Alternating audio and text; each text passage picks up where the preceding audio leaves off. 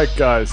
Hello and welcome to a very special episode. I'm really, really excited today because this is going to be special in so many ways. Let me start with the fact that we're actually doing this live. So we are at this very moment, we're live on different platforms such as TikTok and YouTube.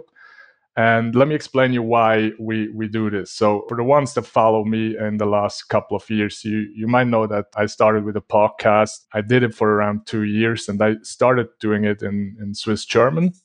So we had some really nice interviews, nice podcast episodes. And, after talking to many more people, mainly English native speaking people, they told me that they would love to listen to my podcast, but they simply can't because they don't understand a single word. Around 1 year ago, I changed my strategy. I started doing these podcast episodes in English, and it was a lot of fun. I also changed my strategy a little bit in a way that I'm like more talking about marketing related topics, not just doing interviews. And yeah, it was fun for a while, and now I'm ready to do the next step, which is actually doing these sessions live.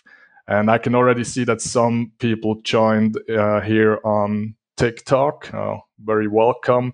We're also live on YouTube, so this is happening right now. Some of you might listen to this episode on Spotify, which means obviously you guys are not listening to it live. We're going to do a post-production and put it on Spotify. So everybody that listens to my podcast on Spotify, very welcome.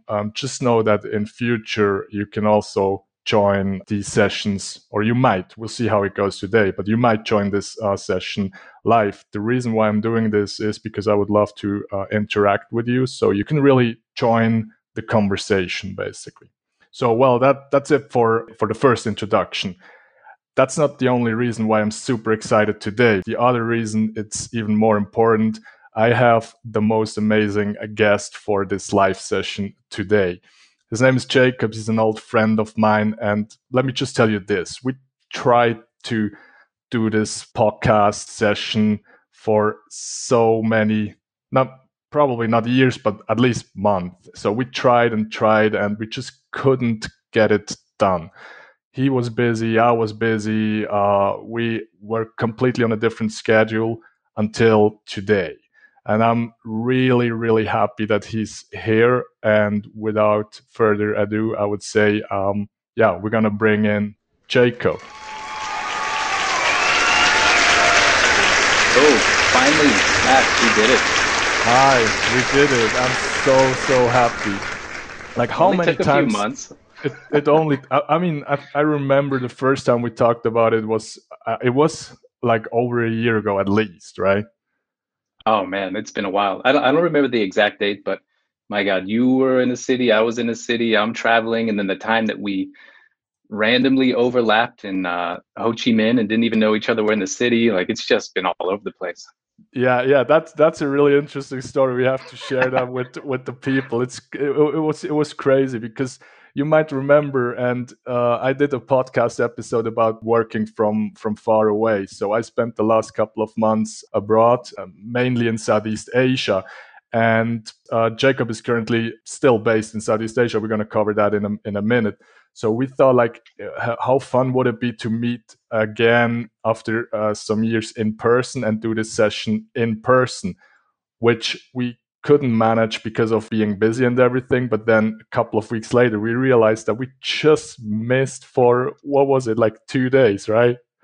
Yeah, it was ridiculous, man. I think you were right on your way out and we had just got in and was just trying to sync up with you. And then you were like, shit, I'm leaving. I'm out of here. I'm like, no. Exactly. You mentioned like, hey, I'm in Saigon now. I was like, wait a minute, I was in Saigon like 2 days ago. It was so random. Yeah, we missed Small world. each other, but now we can meet virtually. Indeed. The one thing COVID gave us. Yeah, exactly. Like a huge push in that direction. Agree.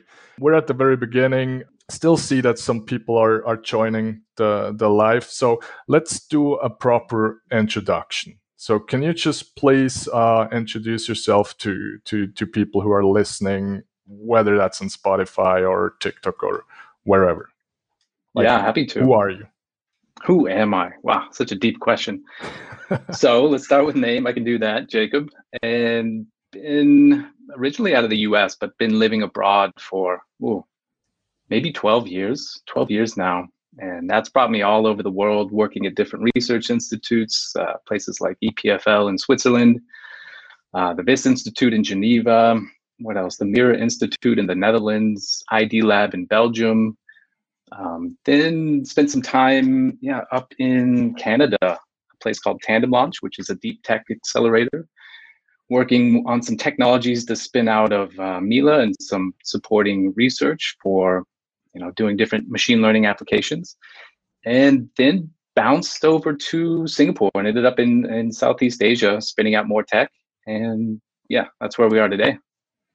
All right, so we have to cover some of these places. Especially, I remember Belgium because it was really interesting. You worked on, for the time, pretty advanced technique, which is AR and VR, virtual reality. I definitely want to talk about that in a moment. All right, so you're originally from the US. From which part?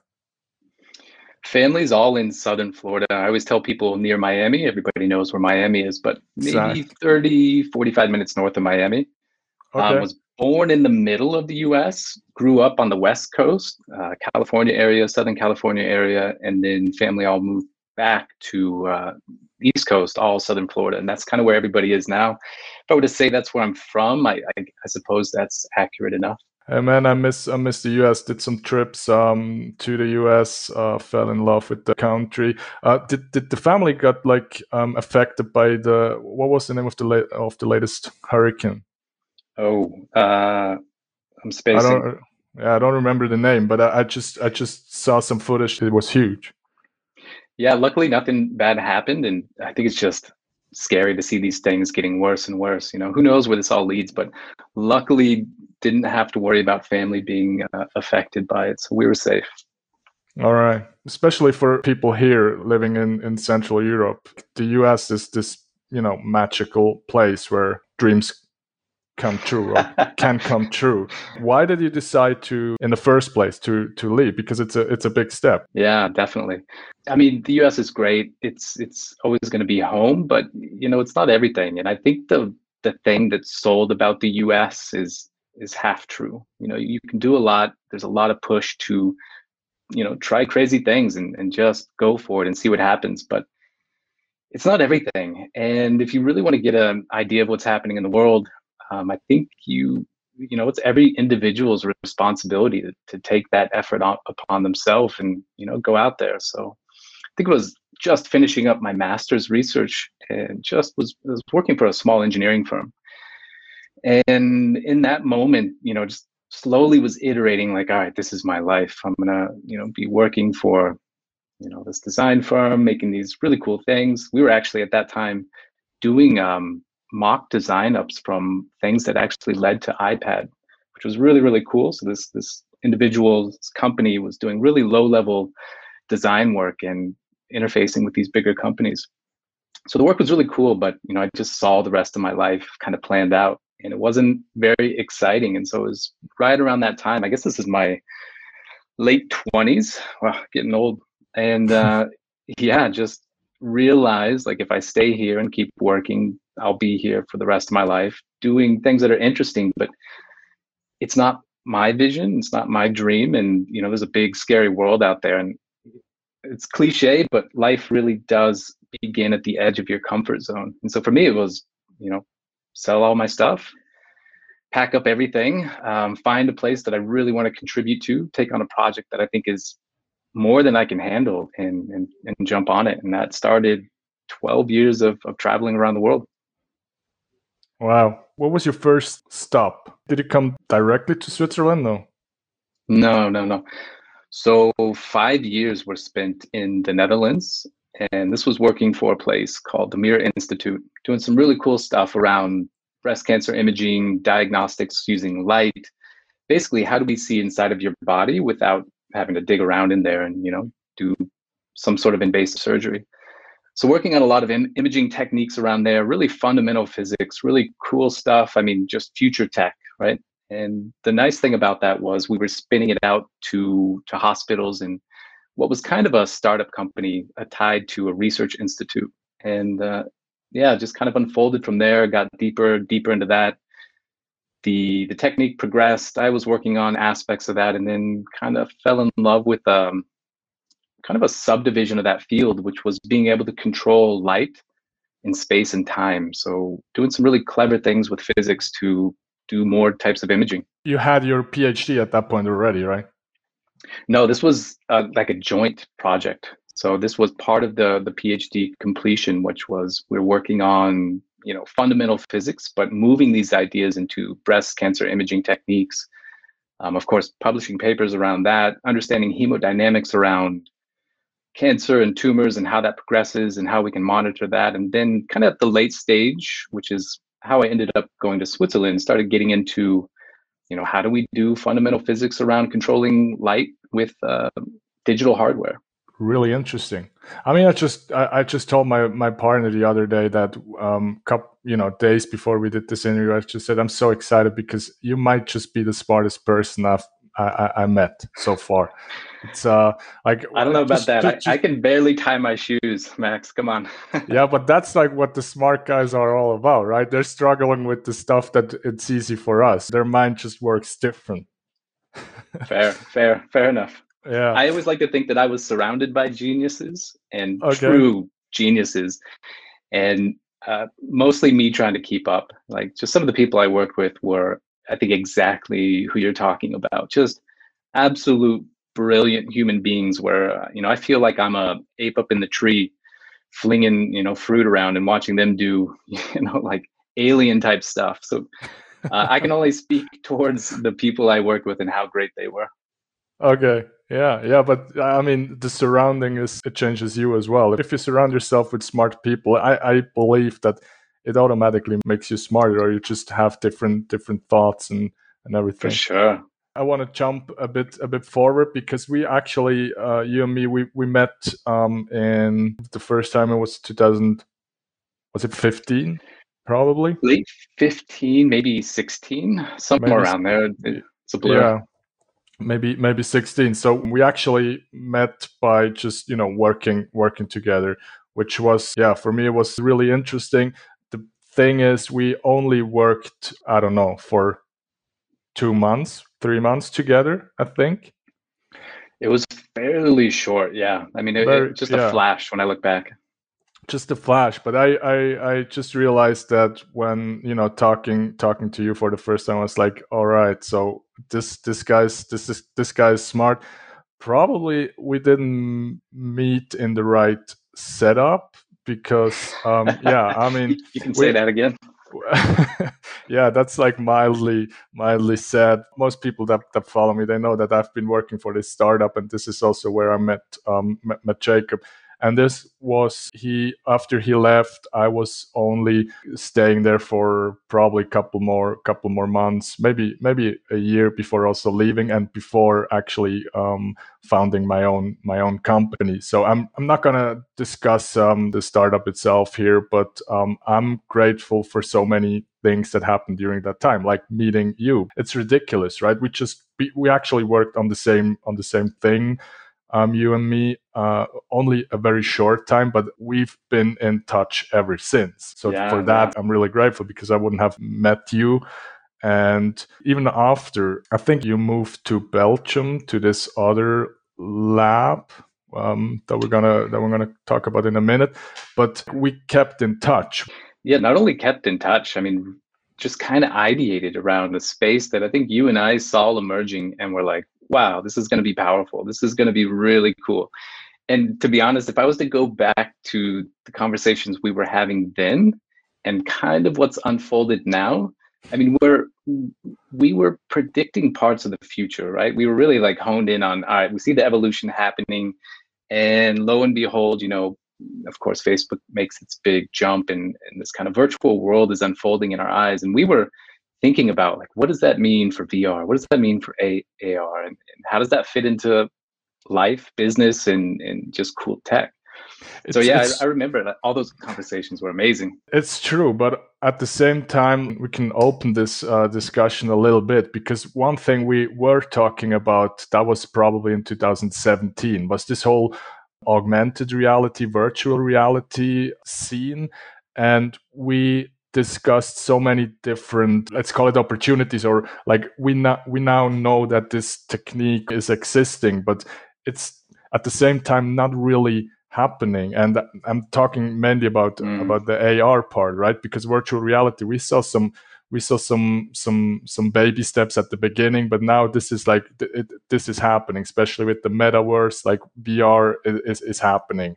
It's now, let's say, 5 years later, but the whole augmented reality thing is still not part of our life, which I think is crazy. And that's also where we struggle, because like 5 years ago, we had some great ideas about what to do with augmented reality, but we accepted at the same time that, we're just too early, right? Nobody is ready, and we just have to give it time until augmented reality becomes part of our life. And I just think about that quite often, that nothing really changed, and it's been 5 years, right?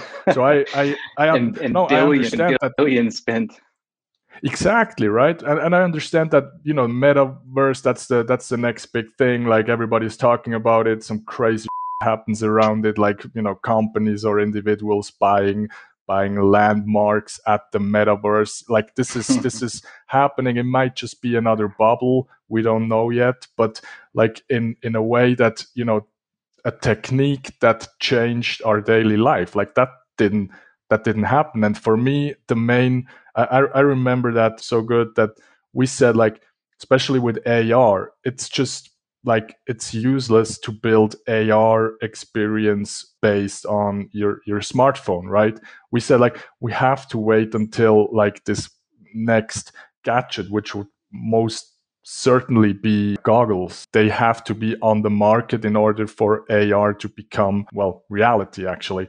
And I just don't know why we're not at that point right now. We're still walking around with smartphones by now, with smartwatches. We had that back then too. But this huge step from the early 2000s, when the first smartphones got introduced, like, that was a big step for society. But nothing really major happened after that, I feel.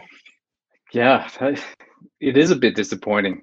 I mean, it really is. Like, you can get so excited about the technology. You can see that this is really the third rebirth of VR, the push that Meta's doing. And, it's going to take a company of that size to actually make anything that's viable for you and I to enjoy and have it just be pervasive in our life. But I think the biggest problem, the thing that's really missing, is the delivery, right? We're bound by compute and battery life. And the second that you need something always on, sitting on your face, and doesn't feel horrible, isn't heavy, isn't annoying, you don't have to plug it in every 30 minutes.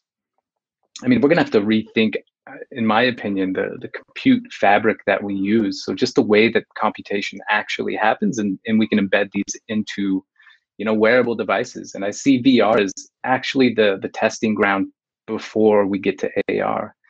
And the reason is people are still comfortable plugging in whatever headset you might use into a computer, or wearing something kind of funky that you're not going to be out in the world with. And you can cram the optics, you can cram what is the compute and memory and all the things to support it. But until we actually really really do VR well, and get that form factor figured out, I don't think we're going to be able to unplug and walk outside with whatever's sitting on our face. And until that happens, like, you're right. I think AR through a phone is fun for 5 minutes. Any more Yeah. than that, I don't care. I don't want to touch it. I don't want to see it. And I think you and I spent a lot of time iterating on, like, what that would mean. Why would you ever want to hold up your phone and see what that is? What this augmented world would be. Exactly, and it's also like crucial for the whole ad industry, which is what I'm doing with my company. Like, we discussed so many Mm. different approaches on how to actually use, whether it's, well, VR kind of can't imagine how advertising will work in future in a place like the metaverse, but in the actual world, like I just didn't see it happening back then, and I still don't right now. But the ideas are there, but we like it always was this connection from the actual experience that you would have with the gadget that you need to put this experience in front of you. And yeah, I'm just really like, this goes out to mainly to Apple, I think. I'm just really disappointed that nobody is walking around with like, I don't know. Shots fired, Apple. Exactly. So if you guys listen, yeah, you just do it. Just get it out there, because we all know that you've been working on it. For whatever reason, you're not, pushing it or release it. So just get it done. People are, we're ready for this, right? Yeah, I couldn't agree more. I would much rather see Apple deliver this than Meta for sure. Yeah. And as you say, they're working on it. Everybody knows when you look at who they're hiring for, technology that they're building around this stuff, some of the patents that they file. I mean, we were looking at patents back in 2017 around some of this stuff that was coming out of Apple. And, we're looking at the notch in the camera and what that means. And they're already kind of, embedding what would be a small form factor into something that's ubiquitous in society, which is our phone. And, where they take that from there, who knows? But if anybody's going to make something that I actually want to put on my face, I feel like I want that to be Apple. And then you add in the privacy stuff. They're pretty much pro consumer privacy, at least a lot better than the other giants out there. So yeah, if something comes out, I want it from Apple. Totally agree. I was just like, did you ever use the metaverse? Yep. Man, I have not. And this is coming from someone who loves VR, and I haven't touched VR in a year and a half. Like, I just have not had the opportunity, and I'm super curious. I hear mixed things. I hear mixed things, but I also see mixed things, not necessarily in the VR, but like the recordings of the VR. And it's like, it feels like, I don't know, man, this technology was built like 100 years ago, right? And Mark Zuckerberg made this huge announcement that they now add like legs to the characters. And I'm like, what? I mean, come on, it's 2022. Like, don't tell me it's a big thing to add legs to a character. Like, and I feel like, I don't know if it takes too much resources to actually build a good environment or good experience. But it feels like every single scene that I see from Meta, it looks like it. I don't know, like it could be like a Game Boy game from the 90s, right? Really bad quality. And I think this is where they also struggle. I'm still very not skeptical. I understand that it brings a lot of value, especially with the push that COVID had on companies and the way, teams can interact. I get that, but you don't want to do that with bad graphic and bad experience. Yeah, it's same old story. It actually touches on the point that we were discussing earlier, which is, compute and what we can do and the reality of what that is. And, when you hear them talk about why they're doing cartoonish characters and just coming out with legs, it's because we can get almost there, but not there. And, everybody's heard of this uncanny valley.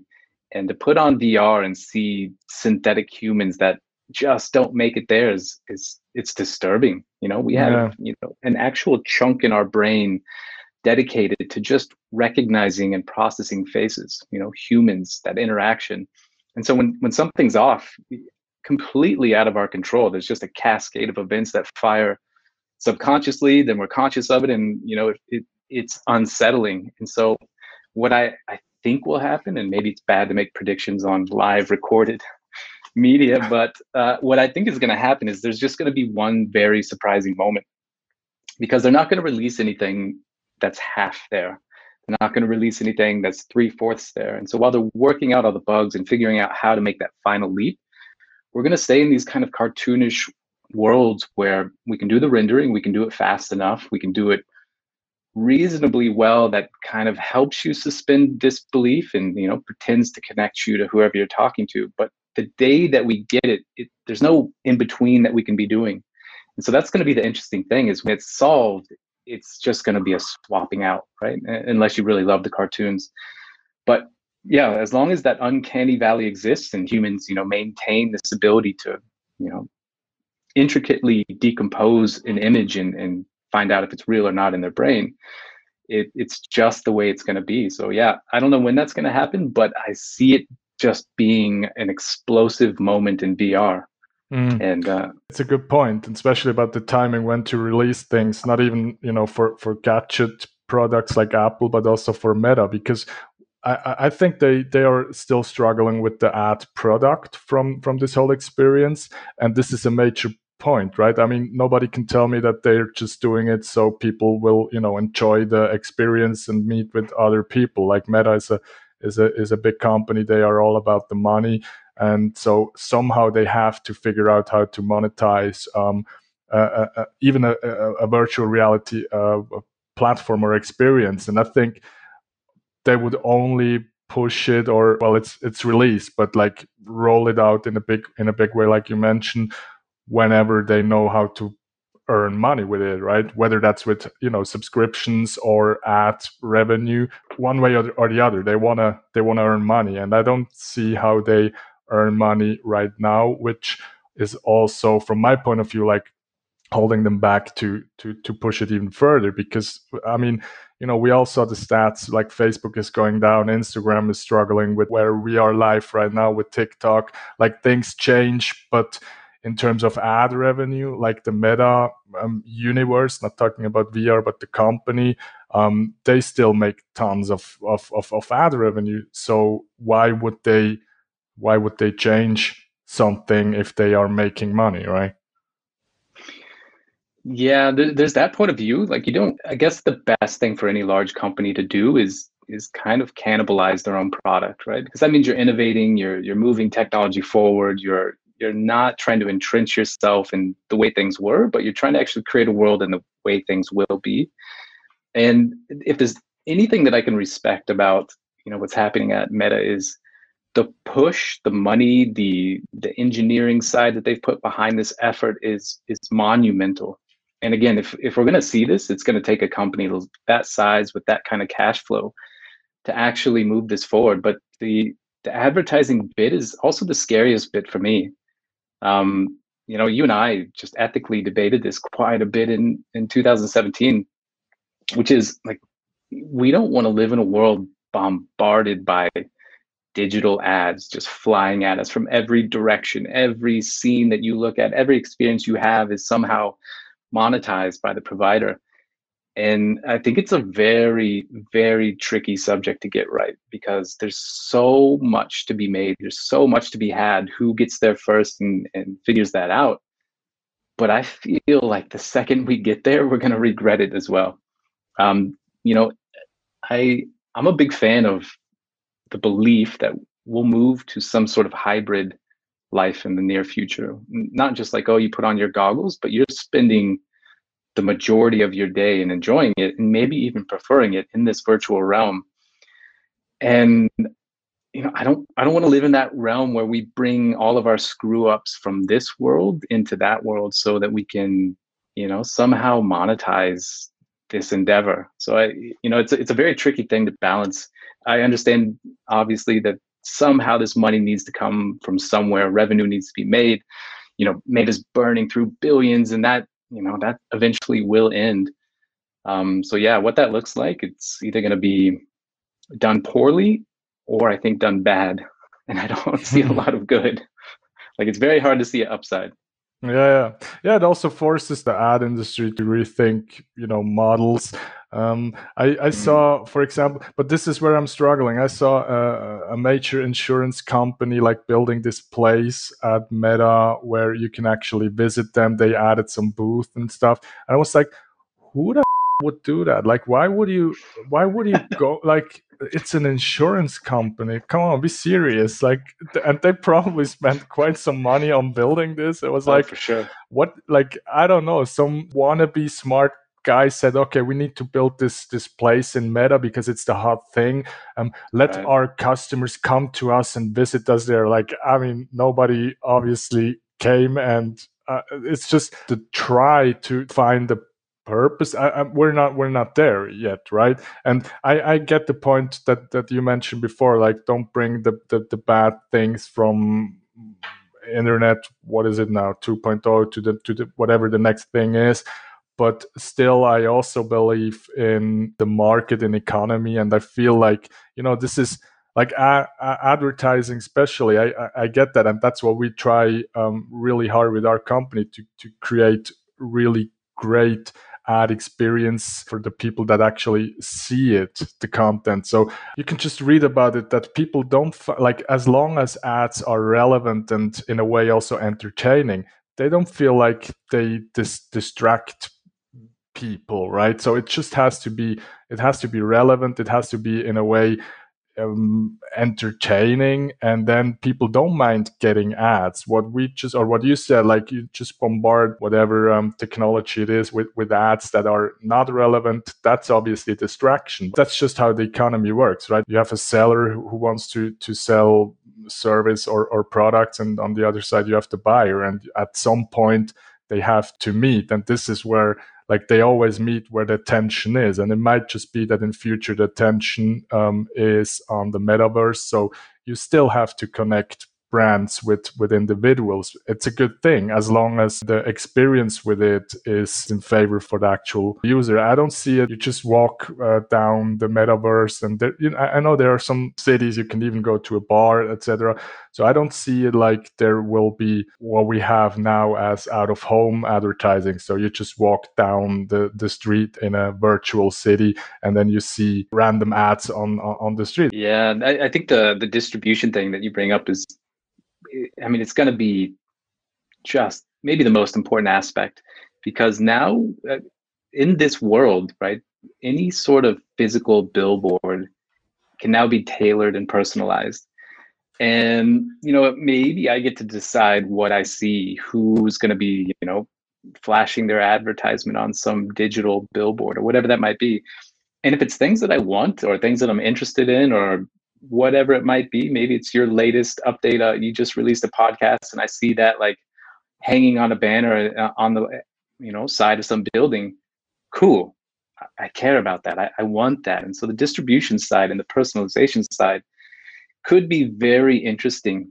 But again, it's going to need a lot of pushback to get right, because I think the second that we open up that ability to know who's where and now craft an experience of pure personalization, it can be great or it can be just horrific. And the other part of that is, something I'd really love to see, and it's kind of more of a push in the community or just around owning your data and what that means, and kind of this new data revolution, which is, maybe I should somehow be included in the whole revenue stream if you're going to be advertising to me. Like, I don't know how that plays out, but if I get to play and participate in what I'm seeing and I get to have some input on, the boundaries of what that looks like, I think that's cool, right? Because now I'm joining you in the creation of this world that I want to go be in, as opposed to saying, we thought this is best for you, and now here it is everywhere you look. Yeah, it's totally true. It needs a new player, right? Different platforms tried this distribution and to let their content creator participate in the revenue, which totally makes sense. And I'm a huge supporter of this, because these are the people that bring the attention to the platforms, but they only get like a very small percentage of the revenue. That's everywhere these days, right? It's just the new Spotify series out on Netflix. Like, they basically, like, they also try to change the music industry by just making the experience great and by having a great streaming platform. The reality is they don't like, the percentage that the actual artist receives is not that high, which is in a way, like, it's a problem. And I think this is something that has to change in future as well, because I'm all about the attention and the content creators, the people that build their communities and bring other people to the platform, whether that's like an application right now or the metaverse in future. Like, these people are, that's the whole soul of the system. Like, they get the people to the platform, so they should also benefit if money was made, right? I mean, attention is you need, and I think that that's just going to have to be taken out of the hands, ideally, out of a single company. And I don't know what that looks like. If we're going to create a world that we're all going to participate in, yeah, it shouldn't be dictated by one Goliath, right? And it just leads to very scary situations in my mind. Like, are we going to create a dystopia, a virtual dystopia? And just what that looks like. But the attention point is right on. I mean, that's the thing that's what we're fighting for, right? Yeah, it's true. Let's make a quick break here for the guys listening on Spotify. We're gonna listen to some music. Just a nice break. Gives you time to think about what you just heard. We'll be right back in a couple of minutes.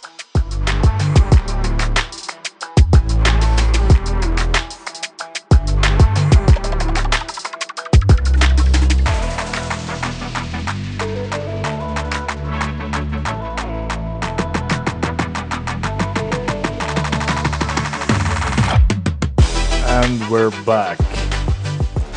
How you feeling? Good, man. Everything's great. I love the conversation. It's interesting to revisit some of the stuff that we had chatted about and dug deep into for months, man. It's been a while. It's true. Hey, I want to shift the conversation a little bit. As people on the live stream can see, there is this nice little logo on top of me. It's actually, it's supposed to be somewhere closer to Jacob, because it's not my thing. It's his thing. It's his baby. It's what he's working on right now, and I want to shift attention to Recast a little bit. So if you can just again, as you did at the very beginning for yourself, now please do it for might just gonna call it your baby.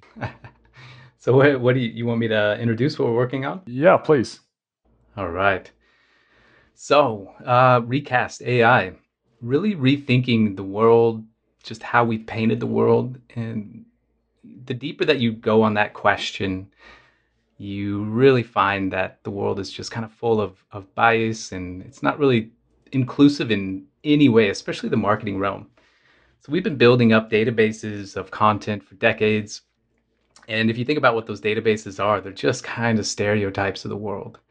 So many years ago, working in an AI research lab, working on generative AI or around some other things, especially around someone who was in the lab at the time, he's doing some really cool stuff, and just saw this kind of birth of what it means to generate content using AI and cloud compute. This was 2018, late 2017, really got into it and saw a solution then early, but didn't really know where to position it. And the more I thought about that idea of what is the world actually being represented as, just kind of, I think every entrepreneur starts because they're unhappy about something in the world and they want to solve it. So just saw a way to recast the world in a different light, and using generative AI to generate not only content for brands and people that are pushing this content out to the world, but do it in a way that allows them to be a little bit more inclusive, right? A little less unbiased, so we can represent the world as the way it actually is, not from decades of inaccuracies. So that was born. First iteration on this happened early 2020, and learned a lot working with enterprise doing generative AI around some of their campaigns. But giving it to a select few wasn't the best thing when I look back. And so just really rethought about the market dynamics, who the customer was that we wanted to serve with this technology. And Recast AI was born to kind of open up all of this generative AI stuff to smaller teams, SMEs, people like yourself, people that have in-house creative teams that are needing content, want content, not happy with stock imagery, right? They see the problem that we're addressing, which is, this unrepresentative world that we're living in, and being able to use technology to solve that, but also solve a big, pain point for anyone who needs to get their message out to the world, which kind of follows up to what we were talking about earlier. So Recast AI, go check it out, www.recastai.com. And we're launching actually next week, which is opening up these tools to anyone and everyone. So you can get on the platform, start generating. And, we're really flushing out a lot more technical issues around what it means to be creative, what it means to create on-brand content using these tools. And, how do we facilitate teams working together? How do we get all this stuff out there in a thing that really solves not only the bigger vision, which is using content to inform and inspire, but, solves more practical needs for smaller companies, which need to get more personalized conversations going with, better discretized chunks of who their customers are. And so we're really just opening all these tools up. A lot of learnings over the years. I think a lot of people are just starting to catch on that this world exists. So I'm pulling this out of research for a couple of years, but now we're seeing companies like OpenAI and DALL-E. I'm sure everyone's seen some of that stuff on LinkedIn or on the internet.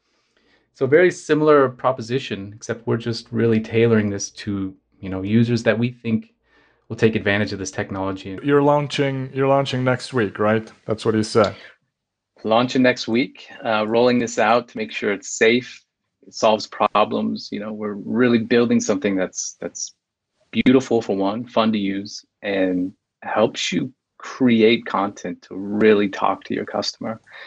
And the things that we're generating, we're putting a lot of work into this to make sure that it's fundamentally solving something that I call creative alignment, which is you might have a vision in your head, and then you might see what some of these models are putting out into the world. And that gap leads to a lot of frustration.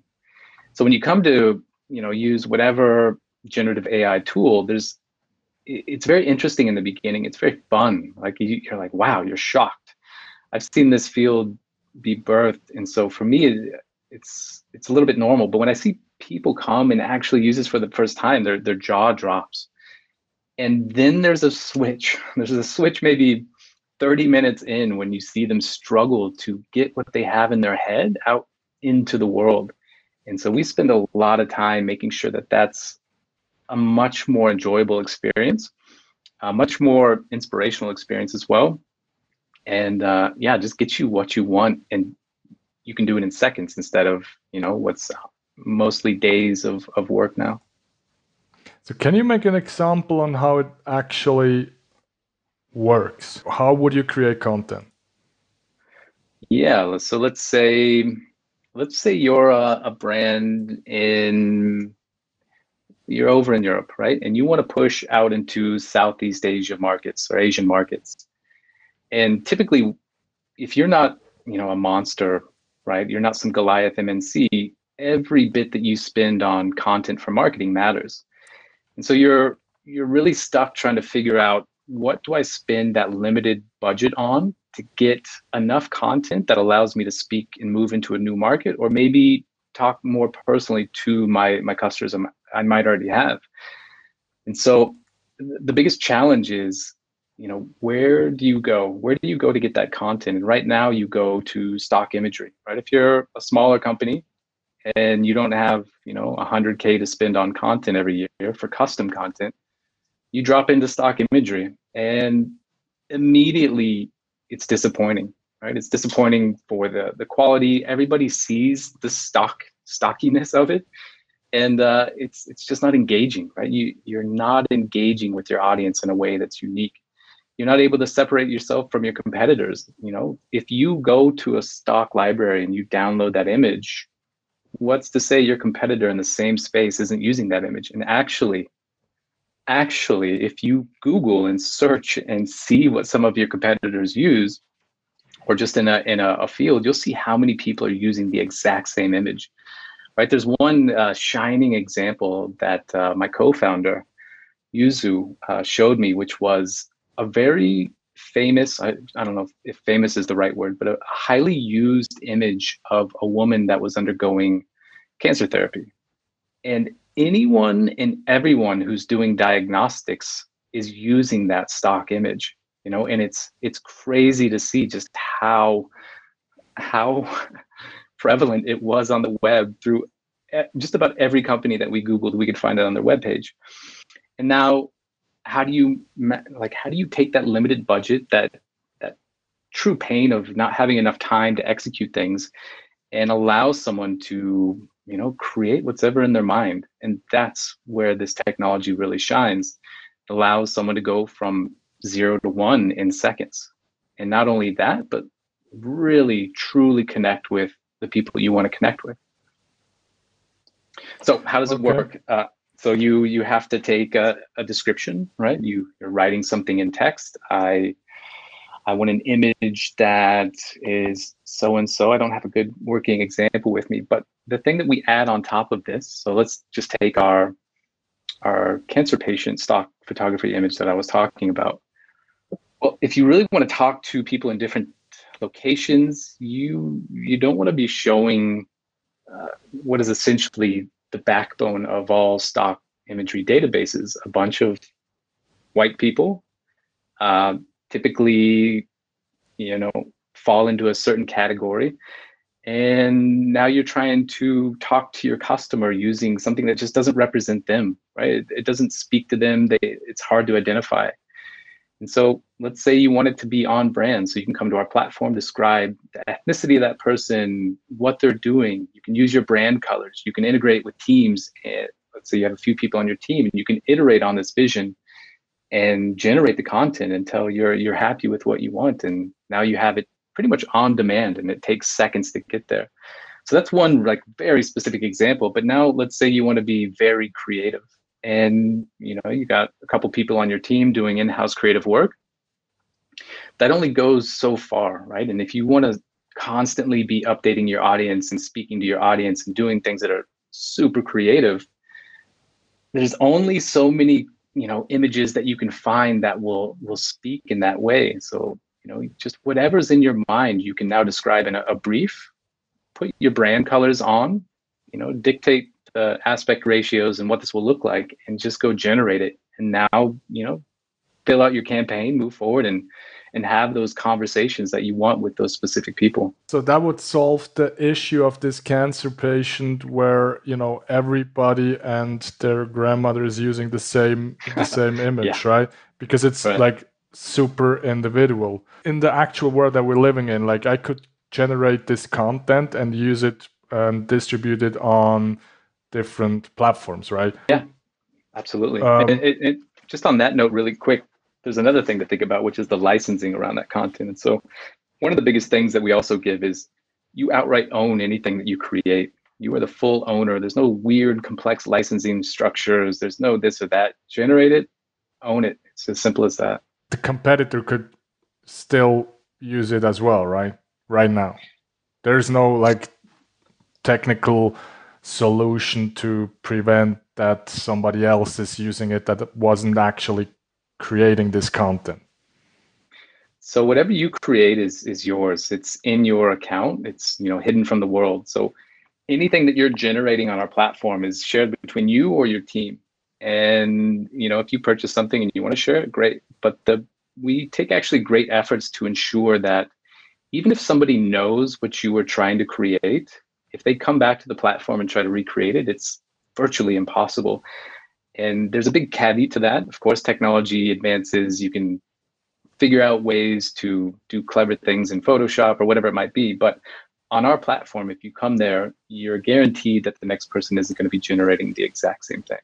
So even if you wanted our patient or that creative image that speaks to a certain audience, it's really yours. And it's in a way to think custom content on demand. Yeah, it makes a lot of sense. We want to stay away from the distribution and really focus on our vision, which is the creation. The creation, but helping the world repaint itself in a way that's representative. And there's going to be a lot of people that figure out some of the distribution aspects and how this integrates downstream. But for us, it's always a matter of priorities and sticking to the vision and the mission, which is doing something good for the world with this technology, but also solving a big pain point for our customers. And I should say, in the near short term and what seems to be pretty long term for us, we want to stay out of anything distribution, anything like that. We're just trying to create a safe, trusted platform that's aligned to your needs and usage. I love it. Right now, you're based in Singapore, right?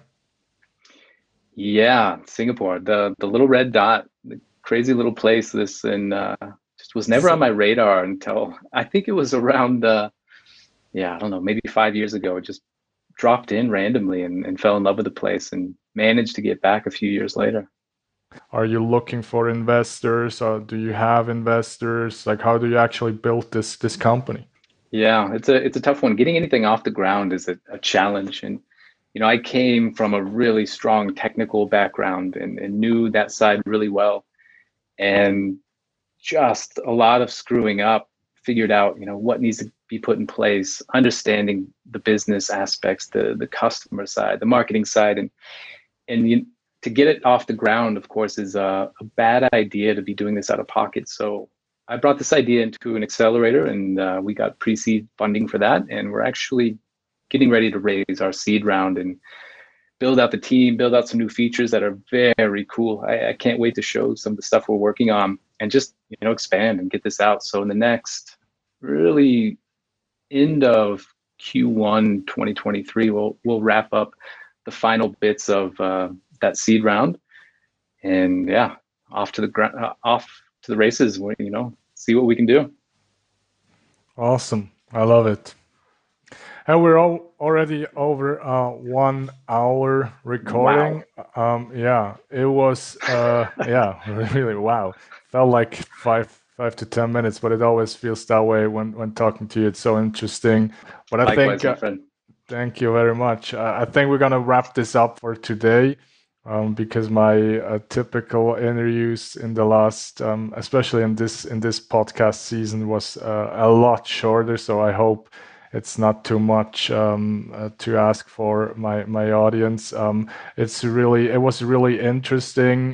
The whole your journey, you as a person, and also your company that you're currently working on. I wish you obviously just the best, a lot of success.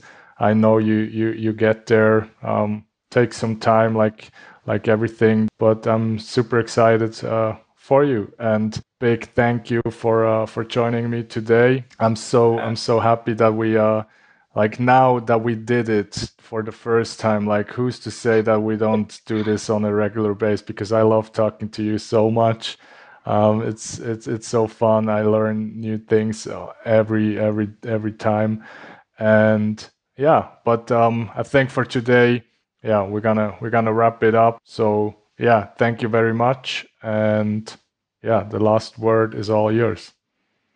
No, likewise, Max. You inspire me in a lot of ways, man, and you've maybe you don't even realize, but kind of played a role in how I've ended up where I am here today, and working on some of these ideas. And I hope that we continue these conversations, and it's always a blast. Love your perspective. It's so different from mine. You always dig into areas that I don't see, which I love. So let's keep it up. And just, again, super happy to see where you are with everything. And thanks, man. Thanks for having me on. Thank you. And for everybody that joined the live, thank you very much. For you guys on Spotify, thank you as well for tuning in. Don't forget to follow me. If you have any thoughts on this episode, please just drop a message. And as always, I'm gonna hear you next time. Take care.